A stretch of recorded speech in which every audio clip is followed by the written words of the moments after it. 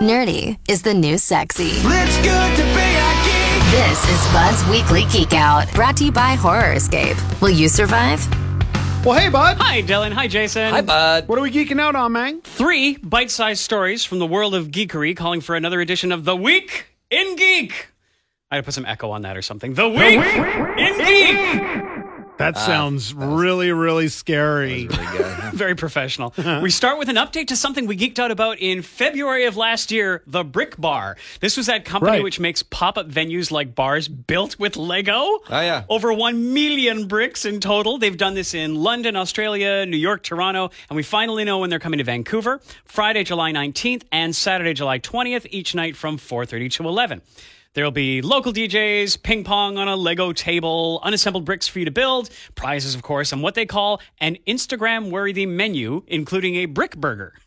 The location is secret and will be told to those who buy tickets first. And interestingly, the ticket prices, which vary between 15 and 25 Canadian dollars, they denote when you get to come in. The first time slot is open to under 19s, but at 6 p.m., no more kids. Adults playing with Lego only. And then they're turning the crowd over every 90 minutes, which I think is clever, honestly, because drunk people and pointy Lego bricks don't appear to be a mix by my calculations. And does everybody get a pair of those custom-made Lego slip-on slippers so they don't The most slash their feet right? apart? Yeah.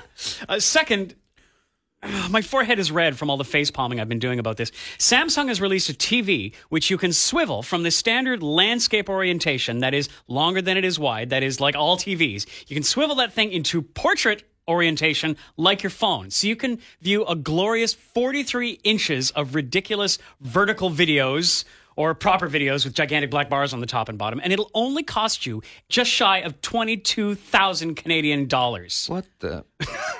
Really? Who do they think is going to buy this? 22 grand for a TV that swivels? Here's the thing. Samsung's press release says they analyzed the characteristics of millennials to come up with this TV. Okay. Millennial and rich don't go hand in hand. Exactly. And, you know, most people are too lazy to turn their 5-inch smartphone 90 degrees in their hands to watch video properly. Do they think folks are going to get up from their couch to spin a 43-inch television? But why would you? Exactly. Things are filmed in widescreen for that purpose. For a reason. Then you flip it up, and now you have those 2 giant black bars. Yeah. Yeah, Wow. This is for all those people who are too lazy to shoot the vertical video, so then you get phone resolution on a 43-inch... I don't get it. Not my thing. Oh, I'm sorry. This is also people who watch videos filmed on phones on their big screen TV. Yes! I loathe humanity. I got to tell you, like...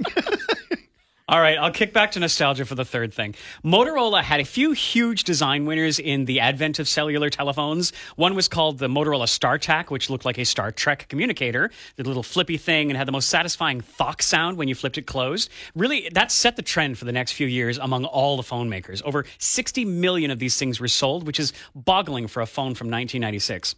Another was the Motorola Razr version 3 from 2004, which was another flip phone, but with super thin metal construction, very shiny, very cool, horrible interface, but it looked awesome. Shout out Ed Bain. Absolutely, absolutely. Yeah, and he had the Motorola, that gigantic brick phone, too. So, seemingly confirming a patent filing from earlier this year, some renders have leaked of a possible Motorola Razr Smart Flip phone with a very similar design to the original, only with a foldable capacitive touchscreen instead of tactile chiclet keys that you could cut someone with. It looks very cool and hopefully will be executed slightly better than the Samsung Galaxy Fold fiasco. Yeah, that didn't go so well. What happened with all of that? Yeah, the Fold, it's a double wide, 2 phones taped together, kind of like a book design, which was sent to reviewers recently and pretty much universally lambasted for bulges in the screen at the crease. They were all breaking. Yeah, there were gaps near the hinge which could let in lint and dust, which is no good for pocket tech. And this weirdly peelable special protective layer, which some folks mistook for a screen protector and just took off. But Samsung was like, no, don't take it off. It'll damage the screens. Samsung has delayed the commercial release of the Fold indefinitely while it fixes all these version 1.0 problems.